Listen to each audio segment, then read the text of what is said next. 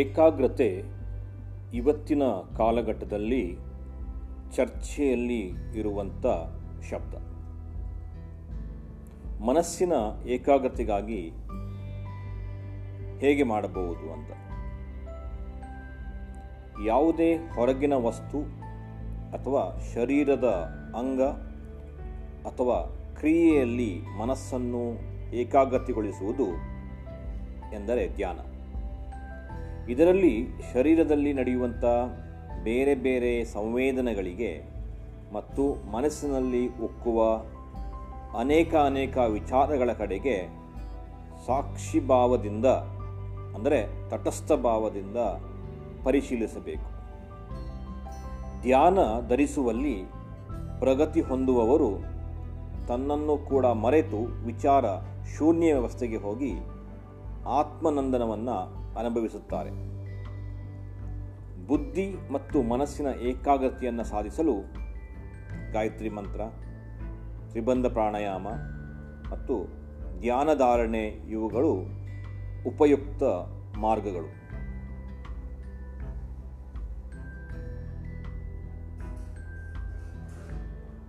ಬಾಲ ಸಂಸ್ಕಾರ ಆದರ್ಶ ಮಕ್ಕಳು ಯೋಗ ಕಥೆಯಲ್ಲಿ ಮನಸ್ಸಿನ ಏಕಾಗ್ರತೆಗಾಗಿ ಏನು ಮಾಡಬಹುದು ಎಂಬುದನ್ನು ವಿವರಿಸಲಾಗಿದೆ.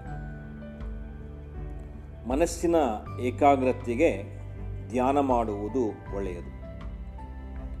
ಯಾವುದೇ ಹೊರಗಿನ ವಸ್ತುಗಳು ಅಥವಾ ನಮ್ಮ ಶರೀರದ ಅಂಗ ಅಥವಾ ಯಾವುದಾದ್ರೂ ಕೆಲಸಗಳಲ್ಲಿ ಮನಸ್ಸನ್ನು ಏಕಾಗ್ರತೆಗೊಳಿಸುವುದರಿಂದ ನಾವು ಧ್ಯಾನದಲ್ಲಿ ಮೊಳಗಿದಂತೆ ಆಗುತ್ತದೆ.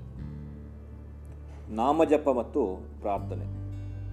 ಎಲ್ಲರಿಗೂ ಎಲ್ಲ ಸಮಯ ಧ್ಯಾನಧಾರಣೆ ಸಾಧ್ಯವಾಗುತ್ತದೆ ಅಥವಾ ಸಮಯವಿರುತ್ತದೆ ಎಂದಿರುವುದಿಲ್ಲ. ಆದ್ದರಿಂದ ಏಕಾಗ್ರತೆಯನ್ನು ಸಾಧಿಸಲು ನಾಮಜಪ ಮತ್ತು ಪ್ರಾರ್ಥನೆ ಮಾಡುವುದು ಒಳ್ಳೆಯ ಉಪಾಯವಾಗಿದೆ. ನಿಮ್ಮ ಕುಲದೇವರ ನಾಮವನ್ನು ಪ್ರತಿದಿನ ಜಪಿಸಿದರೆ ಕನಿಷ್ಠ ಪಕ್ಷ 30 ನಿಮಿಷವಾದರೂ ನಾಮ ಜಪಿಸಬೇಕು ಅಂತ ಶಾಸ್ತ್ರದಲ್ಲಿ ಹೇಳಲಾಗಿದೆ. ಅಂತೆಯೇ ಪಿತೃಗಳ ತೊಂದರೆಯಿಂದ ರಕ್ಷಣೆಯನ್ನು ಪಡೆಯಲು ಕೂಡ ಶ್ರೀ ಗುರುದೇವ ದತ್ತ ನಾಮಜಪವನ್ನು ಕನಿಷ್ಠ ಪಕ್ಷ 1 ಗಂಟೆಯಾದರೂ ಜಪಿಸಬೇಕು. ಹೀಗೆ ಮನಸ್ಸಿನ ಏಕಾಗ್ರತೆಗಾಗಿ ನಾವು ವಿವಿಧ ರೀತಿಯಲ್ಲಿ ಧ್ಯಾನವನ್ನು, ನಾಮಜಪವನ್ನು, ಪ್ರಾರ್ಥನೆಯನ್ನು ಯಾವುದು ಸಾಧ್ಯವೋ ಅದು ಮಾಡಿದರೆ ಖಂಡಿತವಾಗಿಯೂ ನಮ್ಮ ಮನಸ್ಸು ಏಕಾಗ್ರತೆಯಿಂದ ಕೂಡಿರುತ್ತದೆ. ನಾವು ಮಾಡುವಂಥ ಕೆಲಸ ಯಶಸ್ವಿಯಾಗುತ್ತದೆ ಎಂಬುದು ಶಾಸ್ತ್ರಗಳಲ್ಲಿ ಹಾಗೂ ಹಿರಿಯರಲ್ಲಿ ಕೇಳಿದಂಥ ಅನುಭವ. ಏನಂತೀರಿ?